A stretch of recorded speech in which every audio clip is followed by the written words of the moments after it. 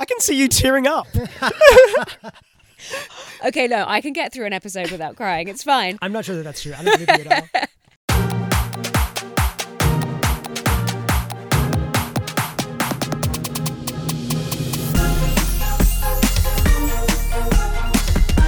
Hello, welcome to Three Queers in a Song Contest. I'm Gaar.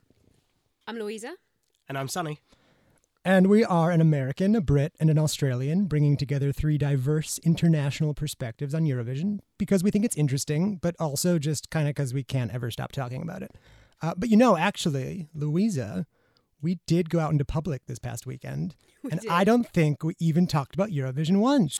Oh my God, you're right, because it occurred to me quite a few times to bring up various Eurovision things, and I was like, no, try and have a normal evening, Louisa. Yeah, we went to a lovely roller skating rink. It was a takeover hosted by Queer House Party. It was delightful. We were like being well-rounded people, non-Eurovision people. Yeah, I'm so proud of us. I'm very impressed. Okay, so this week's episode is called The UK and Eurovision, A Complicated Relationship.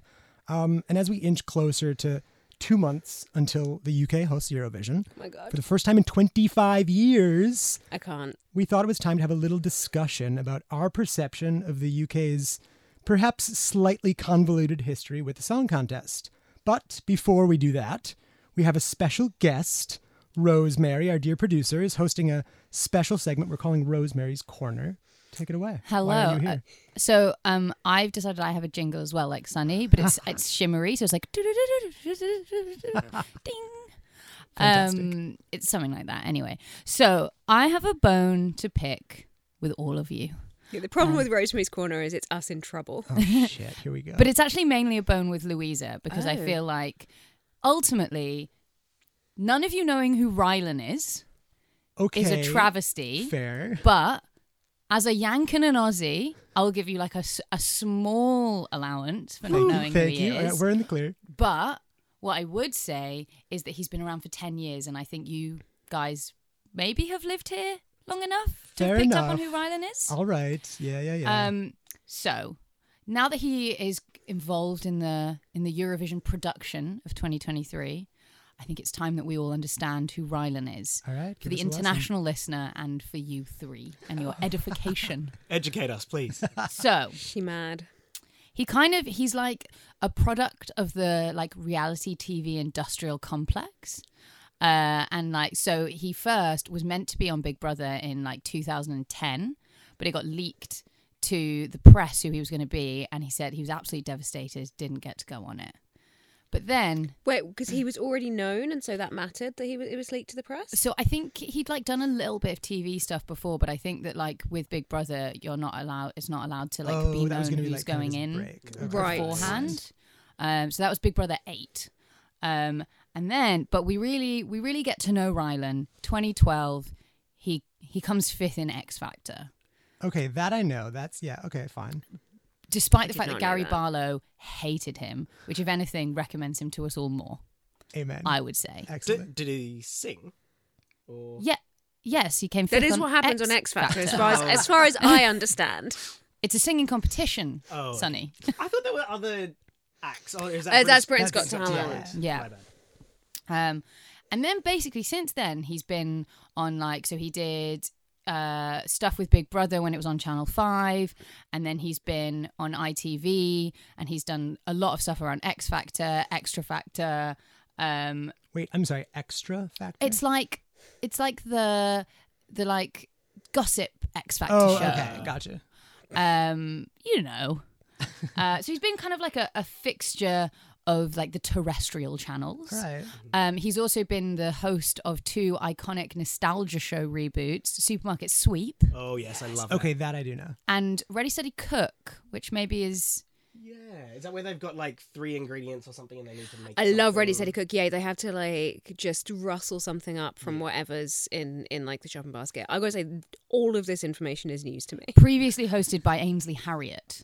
Ah. I'm out of my depth here. This is all. Do you know Ainsley Ainsley Harriott? Harriott's one. Okay, we'll have to do Ainsley Harriott in a different corner. All right, Yeah, excellent. different Great, thank you. episode. I need Maybe to my continue corner will just education. turn into sort of like Pop culture education. Sorted, the thank you. 90s and 2000s UK pop culture, which is not really my specialist subject, if I'm honest. But what I would say is most embarrassing for all of you, I'm looking at every single one of the three of you, All right.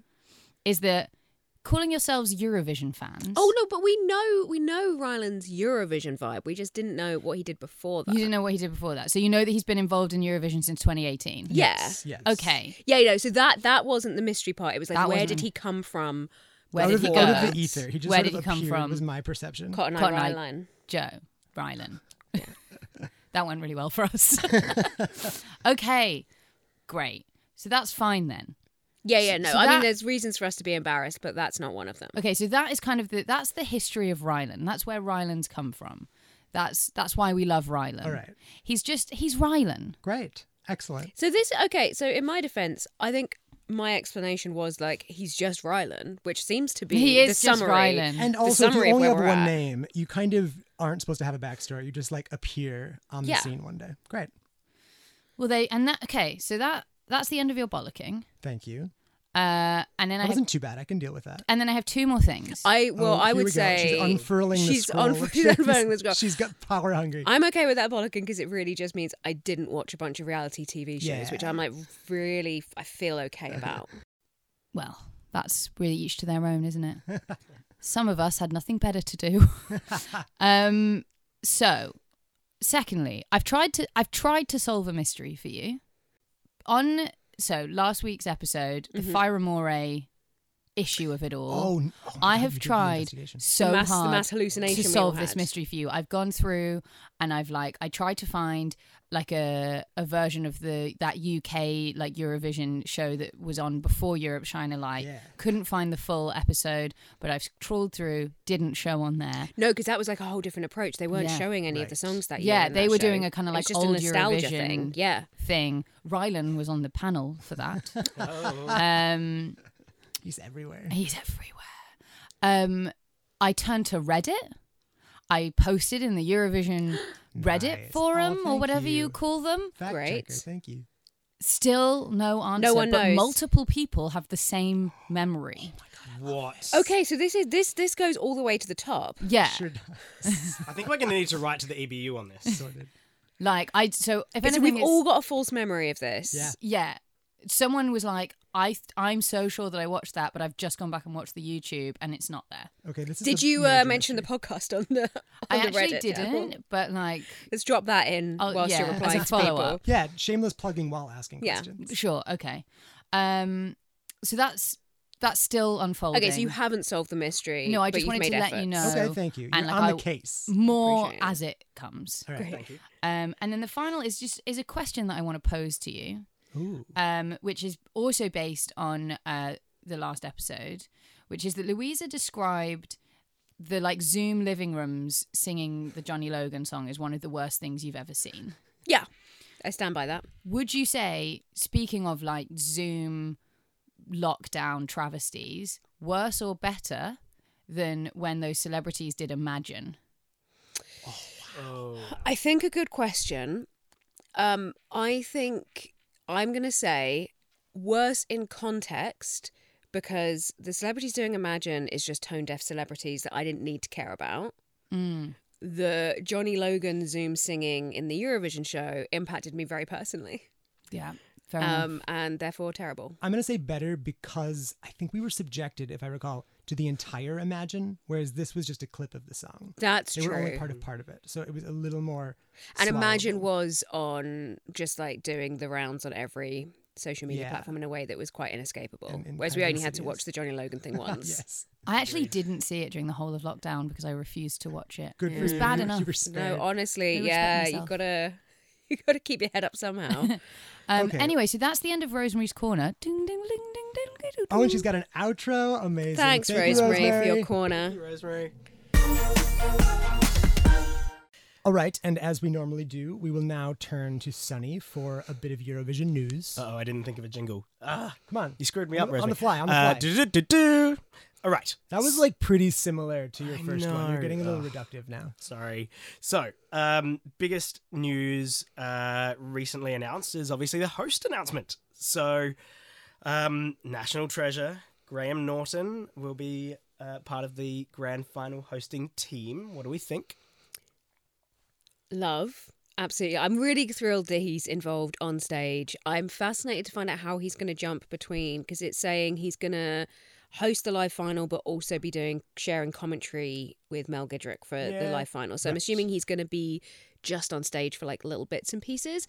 Curious to see how that's going to play out. Terry I think Wogan Terry did it before. Yeah, Terry did it once before as well. But no, like thrilled. Like Graham Norton is fundamental to Eurovision in the UK, and it'll be good to have him there. There was some hullabaloo about he was sort of pressured into saying whether or not he was going to be a part of it a few months ago, and he said no. So there were some headlines that he was like categorically not going to do it. So people were like, oh my gosh, he's gone back on his word. But obviously it's great that he's part of it. Yeah, and obviously a few months ago, no one in the BBC knew what was happening. Yeah, totally. It's just been scrabbling it together. So then the core team for all 3 semis and the grand final, we've got Hannah Waddingham from Ted Lasso, Sex Education, Game of Thrones fame. Fantastic addition, I think. Yeah. I love Also huge in musical theater. Has a legit voice. She's been on West End, right? Spamalot, has done some other great shows. She has like a bunch of Olivier nominations. Yeah, I have to assume we're getting like a musical number with her and Alicia Dixon at some point. Also, I just love her vibe. She's got a really good energy. I feel like in the public stuff that obviously mostly she's acting, but in like the public presenting stuff I've seen her in, she's like relaxed in a way where sometimes Eurovision hosting can go awry because people are a little bit too uptight and trying to like formalize everything too much. And so I'm excited for her. I was really endeared to her. I saw an interview with her about having to sing Let It Go in a scene in Ted Lasso where she sings karaoke, and she was like, I did not want to do that. So like that really endeared me to her. Okay. So you mentioned Alicia Dixon, obviously singer, TV personality. Thoughts? I have I don't have a lot of thoughts about Alicia Dixon so far. I think that obviously, you know, she's a very experienced presenter. She's got the hosting credits. I'm sure she'll like smash it. I don't have anything in my mind that kind of links her with Eurovision massively. I don't know that I've found her to be like that fun in her presenting work before, I feel, but I don't know. I don't think that I'm sure she will be fantastic. I don't know. I haven't seen a lot of Alicia Dixon. I only made the connection with Mystique like a little bit after I arrived here. Mystique was like a one-hit wonder in the US. Didn't even know Weren't they a one-hit wonder here as well? Yeah, there weren't that many hits here. So little splash, but didn't really know much about her. And then we've got the Ukrainian singer, Julia Sanina. Any thoughts? I'm kind of obsessed with her band. It's like rocky. It's like a touch Evanescence. She's got this husky voice. It's kind of like Toni Braxton-esque. She's got this really deep register. I'm really thrilled to see her perform. She's definitely going to sing. I'm excited to see her perform. I don't. Have you seen any of her doing kind of presenting stuff, or is that feels like quite a new thing for her? I think I've only seen her do stuff in Ukrainian. Like I've just watched a few clips, and she's only done it in Ukrainian. I haven't seen her speak in English. I mean, yeah, I don't know. I guess that I'm excited to find out. I'm sure she'll be great. I'm sure that the BBC have figured out why they want her in there, and I wonder if they're actually going to host a bit of it in Ukrainian as well. I imagine, yeah, maybe. They must do some. Don't know. They should do. Yeah. So then we've got the commentators, obviously Graham and Mel Gedrich. Yep. From Bake Off fame. I love Mel. I like Mel. Yeah, Mel and Sue are like a real like staple. I once had a dream that I was best friends with Sue, and Mel got really jealous. Oh my god, that's so like there's some historical beef there, but I was never mad at her. She was just mad at me. So just to be clear. So yeah, I love Mel. Like, that's gonna be great. I think she's gonna bring the right level. I think like what Mel and Sue, and particularly Mel, does really well is a little bit of kind of teasing and loving snark. Yeah, she's like, there's not really anything that mean about her comedy and her like commentary on stuff. And I think that's like the perfect balance. We can be a little bit tongue in cheek, but it's not like mean and snipey. And she's got a long history with Eurovision too, right? Like she's hosted some of the semis. She's done commentary for some of the semis in the UK. She hosted Eurovision You Decide, the national selection process, for a couple of years. So like she's got cred. With Rylan. Oh, with Rylan. I was coming to that. So the semi-finals commentated by Rylan, whoever the fuck he is. Anyone know? I don't know. He just like appeared in 2018 from nowhere, and I have no idea. Not sure who he is. Rylan! Excellent. And Scott Mills. I have no time for Scott Mills. Oh. Didn't expect that. for no good reason. I can't really justify it. I just find him kind of annoying. I love a grudge for no reason. Like, I'm That's just great. like, oh, fine. It's like Scott Mills, feed cool. it, feed that fire. It's just, he's just got that like radio DJ energy of like, which I don't. Because he's a radio DJ. Yeah, no, I mean, for good reason. He's allowed it. I just don't vibe it. Obviously, like, happy to have Rylan there, but that's not like my dream commentating team. Fine. I wish Mel was doing more throughout. Yeah. I agree. Because also, yeah, I think that would be good. But you know. Thank you very much, Suni, for the news. On the topic of hosts, let's transition into the meat of what we're talking about today, which is the UK's complicated relationship with Eurovision. Maybe it's also Eurovision's complicated relationship with the UK. We'll see. Let's start, I'd say, with some facts to kind of frame this whole thing. So there have been 66 iterations of Eurovision. UK has only missed 2 of them. They're part of the Big Five, so they automatically qualify into the finals because of their financial contributions to the event. A few figures about their strength. I didn't know all of these. Along with Sweden and Norway, they're the only country with winners in 4 separate decades.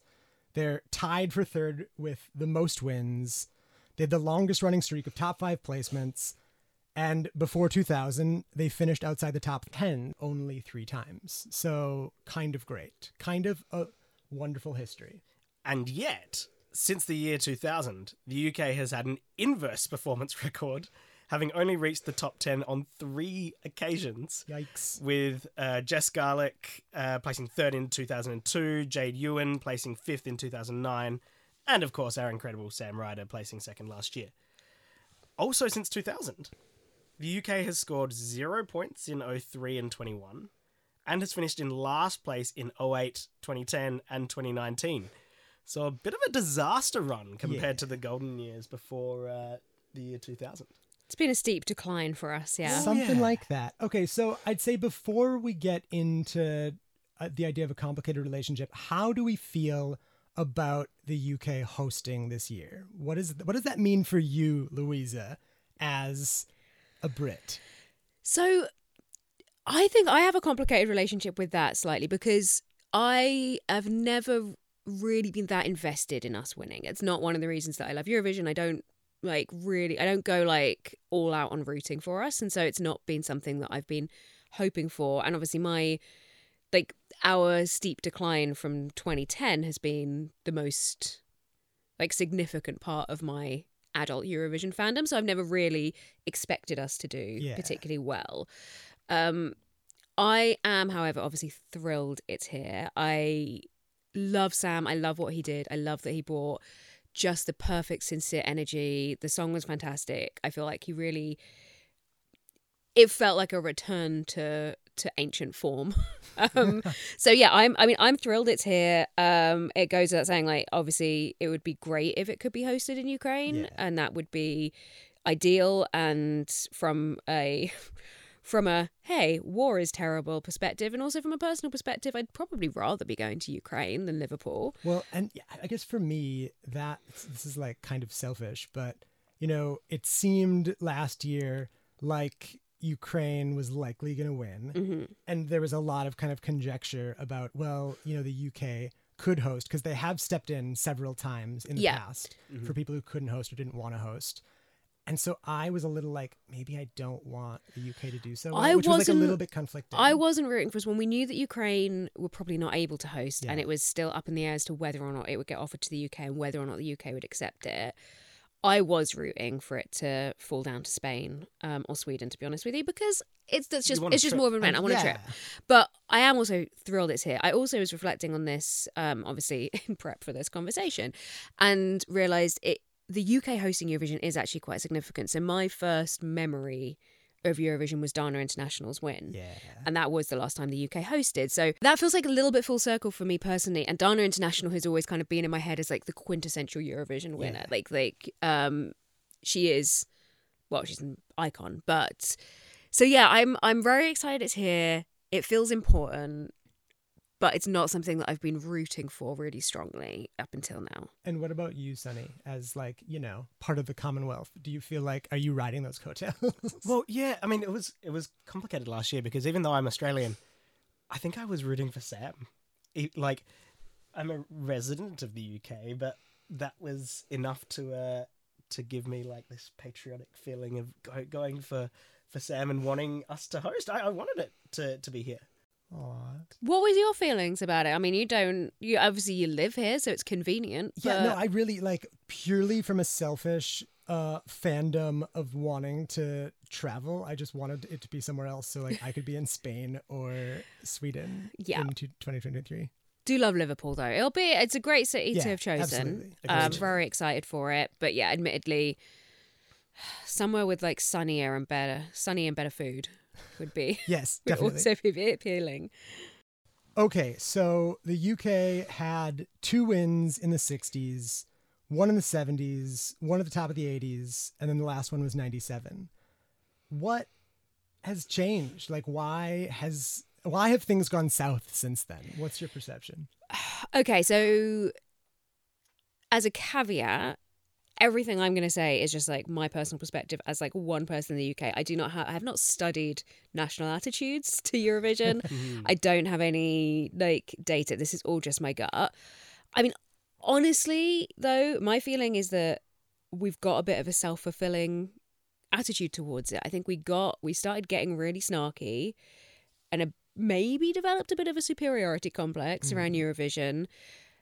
Because we were maybe big hitters, because we did well, and I think that's been a little bit of a kind of self-feeding loop where we've got snarky and we don't actually send songs that we make that much effort about, and we see ourselves as like a little bit above the competition.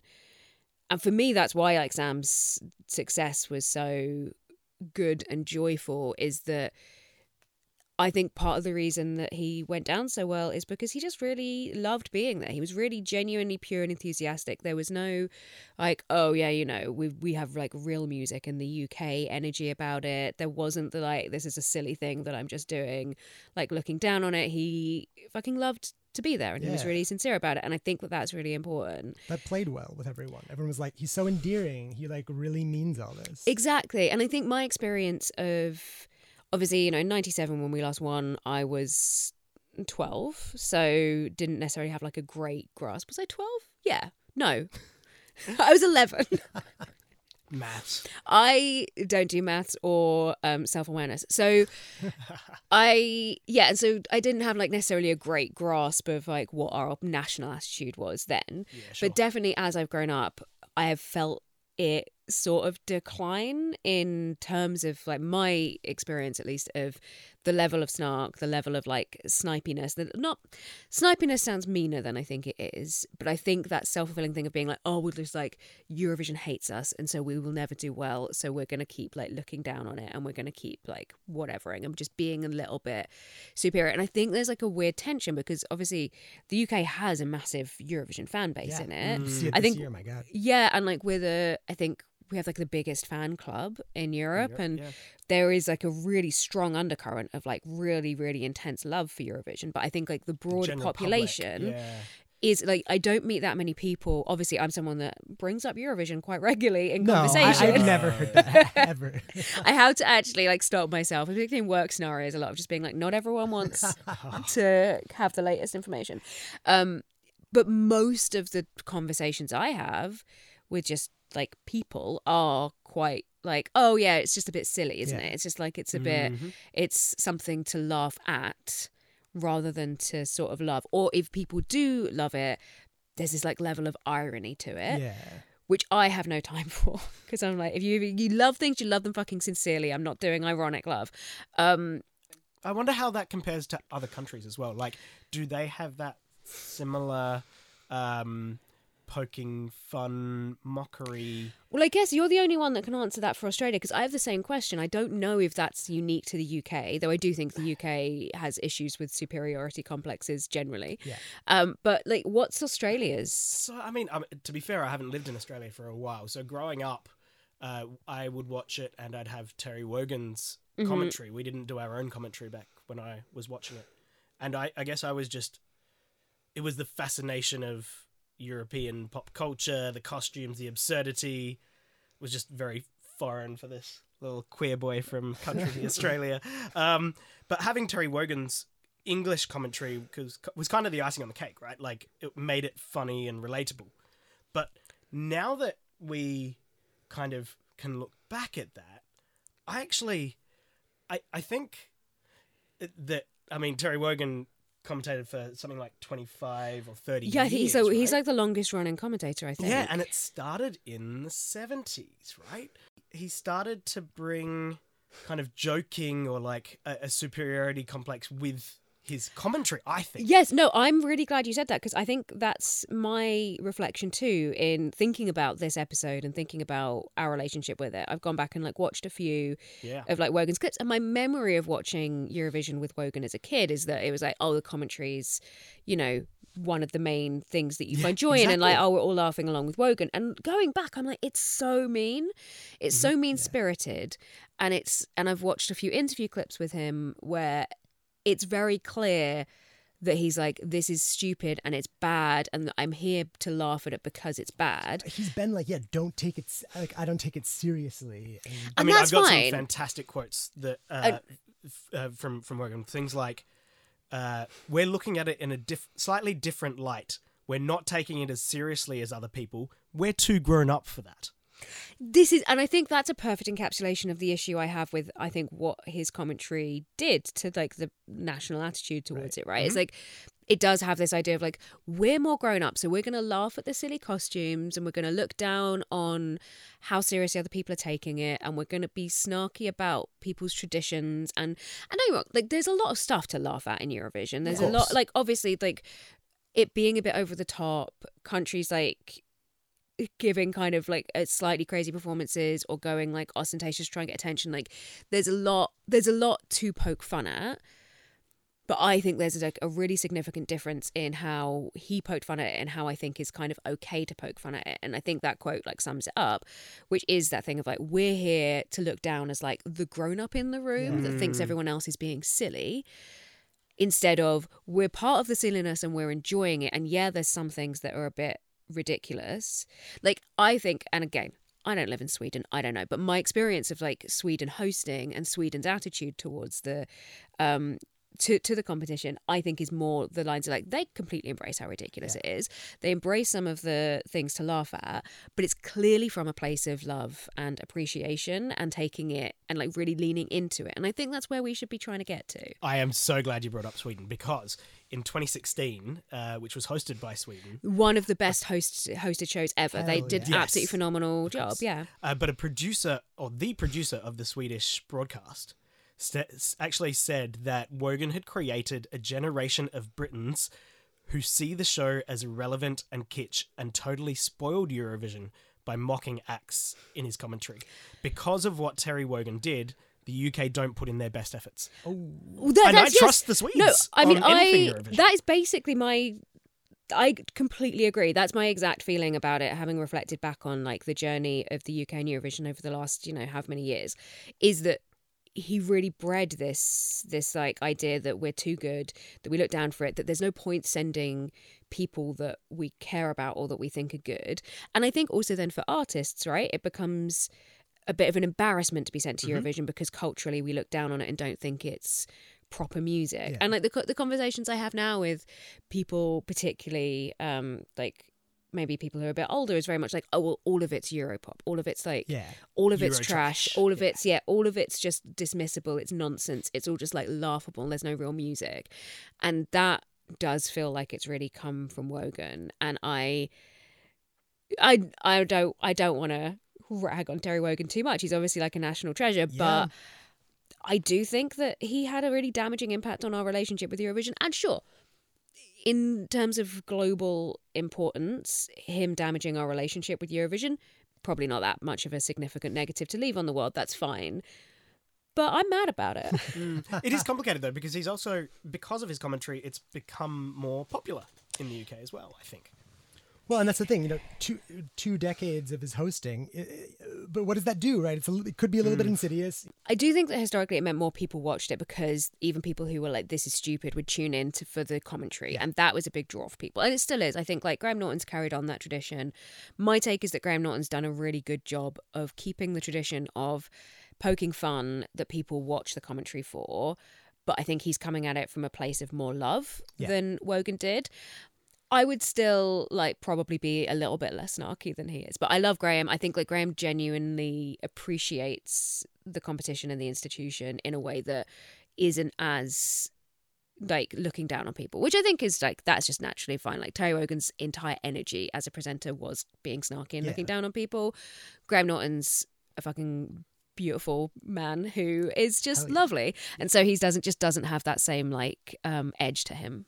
So one other thing I wanted to bring up was in 2016, big year for the UK, British Eurovision winner from 1967, Sandy Shaw, actually accused the BBC of using Eurovision to make fun and belittle other countries as she backed the campaign for Britain to remain in the EU. So that's fascinating, right? Okay, also, I love Sandy Shaw, so whatever the hell she says, I stand by it. You're just like, yeah, sure, sounds right. 100%. Great song. But I also do... Oh, no, sorry, you go. No, go.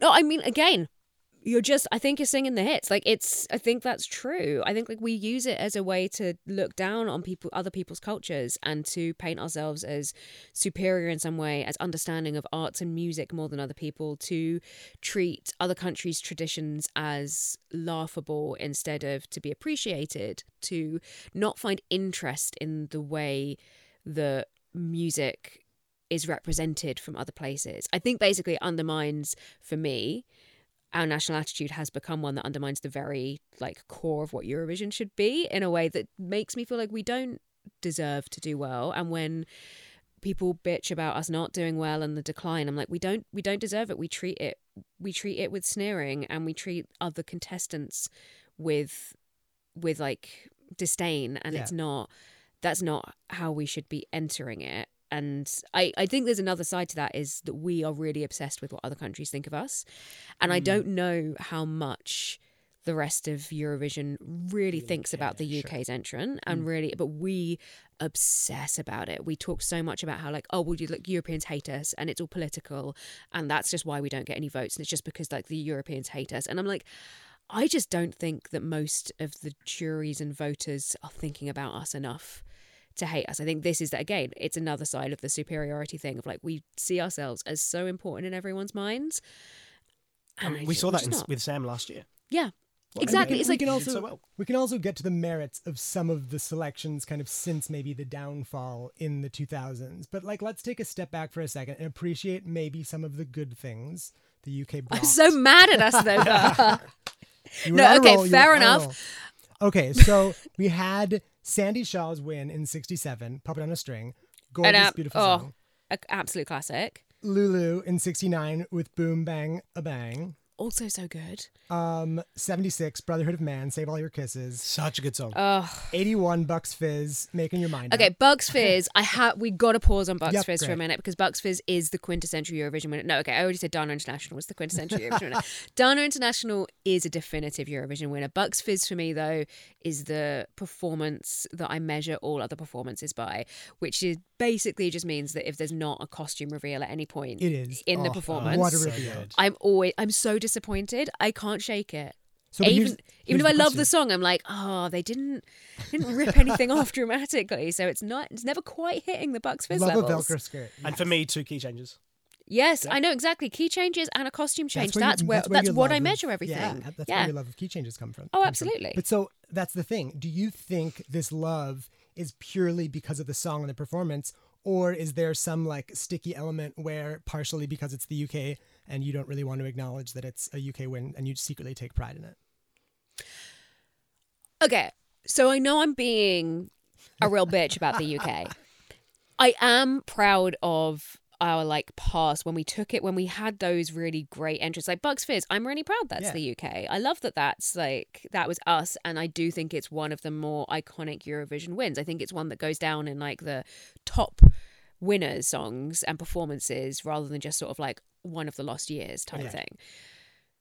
Yeah, I love that. I'm very proud of that. And I think that I'm proud of that for the UK. I also just think it's legitimately really good. I do think my lack of like pride in the UK, I mean, comes from the fact that like we can be like a weird nationalistic little country, and our history of invading and trying to colonize places doesn't make me feel proud and like good about it. And then the last 10 years has been such snark at something that I love really sincerely that I just don't. I think we only deserve to do well when we go in with a Sam energy. Yeah. Sam is just solved so many problems. We're about like world peace. Honestly. Sam for PM. Yeah. Amen. And okay, so the last win, of course, Katrina and the Waves, 25 years ago, 1997. Yeah. Of all of those, which one is your favorite? Is it Bucks Fizz? Yeah, it's got to be Bucks Fizz. I just think it's so iconic. Like, I loved Katrina and the Waves. I think that's a lovely song. I love all of those wins. I think they were all really deserved wins. I think they're all fantastic. But Bucks Fizz is just one of the ultimate Eurovision songs for me. Me too. Bucks Fizz, camp, fun. Key changes, skirt rips. Like, what is there not to what else am I love? here for? Yeah. Sandy Shaw. The other thing is all of those second place finishes, like 16, I think it was. The one that boggles my mind the most is Scott Fitzgerald in 1988 came second to Celine Dion by 1 point. 1 point, yeah. What if the UK had disrupted Celine Dion's ascent to fame? I mean, that could have been a horrible reality. Yeah. Well, as we know from Snap, you don't have to win to do well off the back of Eurovision. I don't think anything could have disrupted Celine's ascent to fame. I think we're okay. It would have been inevitable. I don't think there's an alternate reality out there where that doesn't happen. That's assuring.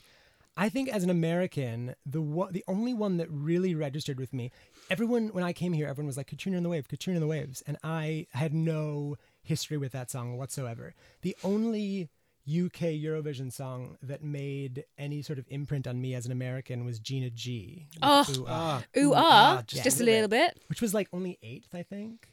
Yeah, it didn't do that well, but in my head it's a winner. Yeah. I have to correct myself all the time. I'm like, what's our last win? Katrina and the Waves. But surely Gina G was a win, no? Yeah. And it's like, no. But it should have been. That's a year we got robbed. Yeah. How much I'll say. You sound like a UK sports fan. Yes. Fucking robbed. It's coming home. Okay, so low points since the 2000s when things kind of have been going not as well. Are there any kind of particularly dark moments for all of you in terms of the UK's sort of performance, or is it just sort of late Terry Wogan being kind of insidious with his commentary? Is there a particular performance? Is there anything that like really sticks out to you? I don't think so, to be honest with you. I think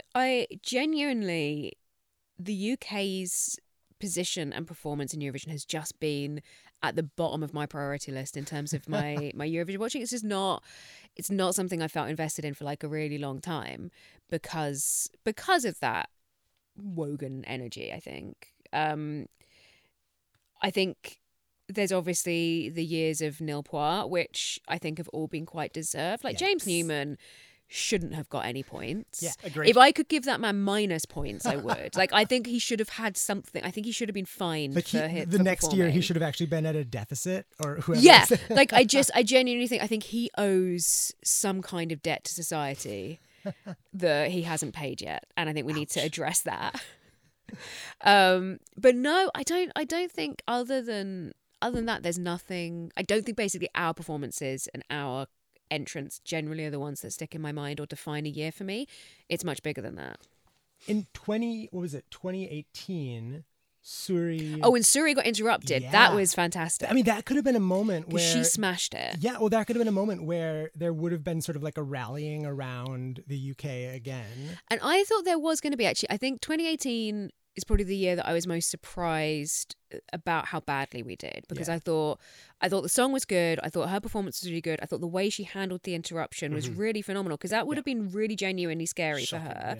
There would have been like, it could have completely thrown her off. I mean, it could have been a security incident. No, right? exactly. It could have been legitimately dangerous. Someone stormed the stage and took the mic from her, like a Taylor Swift moment, but it was just a nobody, right? Like, Yeah. It wasn't Kanye West being a dick. It was. And she recovered really well. She immediately got back into the song. There wasn't really like much of a pause. Like the guy got taken off, and she recovered really well. And I thought that she did an amazing performance. And then we just didn't do very well. Yeah, well, and also like it kind of came at the exact right time in the song, because it's all of these, like, the lyrics paralleled. It was like redemption, and she like did all these fist bumps, and then it like the chorus swelled, and yeah, the crowd really got behind her.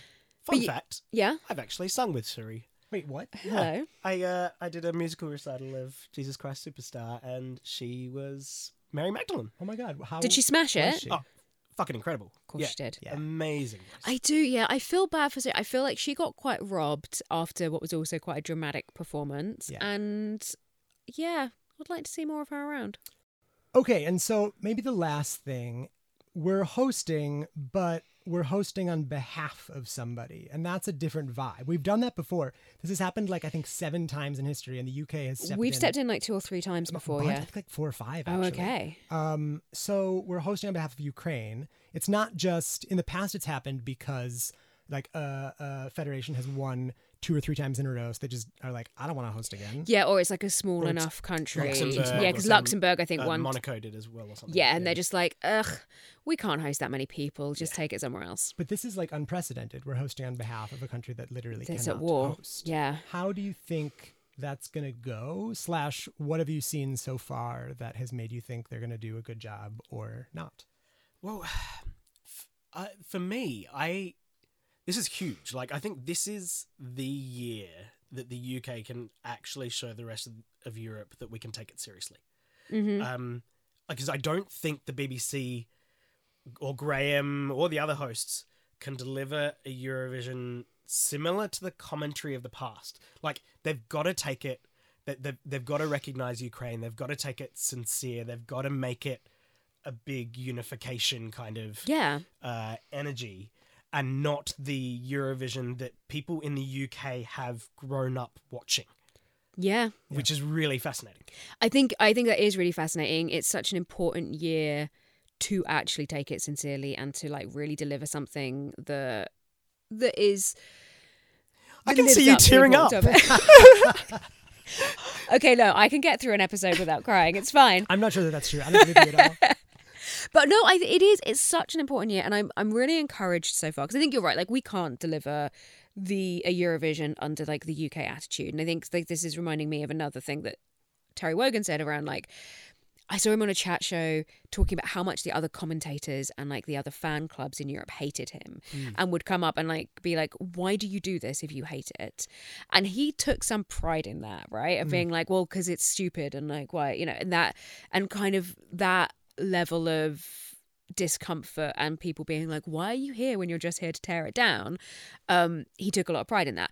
And I think, you know, there's some room for being like, you can be a little bit snarky in a fun way and you can defend that. But I think that level of joy being found in hating it and looking down on it like cannot exist in this scenario. It has to be sincere, and it can be fun. And I'm really encouraged so far. I think like we talked before about the logos and the themes and how they did the draw show, and it looks like they're putting a lot into it. It looks slick, it looks modern, it looks to be that they are taking it really seriously and putting their all into it at the moment. I think I'm really pleased with so far, seeing obviously we've got good Ukrainian representation, we've got tickets being reserved for you displaced Ukrainians. It's like it's being talked about as Ukraine's Eurovision in a way that I think is also correct, and I think is finding so far a good balance on making sure that that's really coming through, because it does need to be. This is Ukraine's Eurovision, and like even again, Sam, but like Sam is Always obviously bring it back to Sam.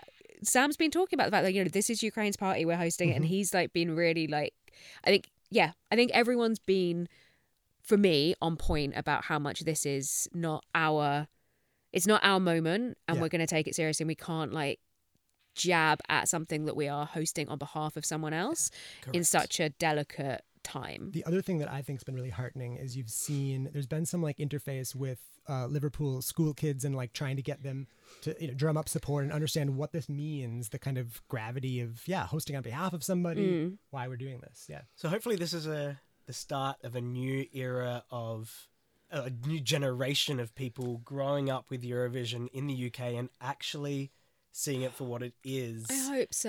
And I have to say, one more thing. We're recording this, and depending on when we release this, we do not yet know at this moment who we have selected to perform. No. And so, in the 2010s, right, it kind of went back and forth. It was a little frenetic. Like, there was some, national selection on television. They did, like, televoting and stuff.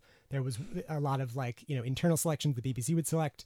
This year, the BBC is selecting. It's all behind closed doors. We don't know who it is. What do you think?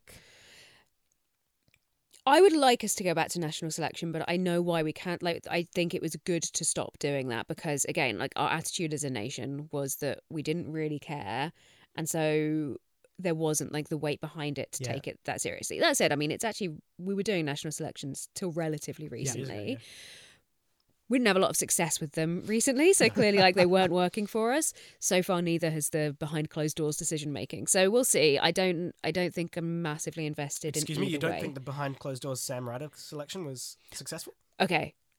Take that back. My bad. I was thinking so much about James Newman at that point that I There's a absolutely little bit of forgot goodwill now. about Sam for 2 seconds. Excellent. But yeah, obviously the behind closed doors like last year's selection smashed it, and I think that implies hopefully that the jury that's selecting have their mind in the right place. Excellent. Wonderful.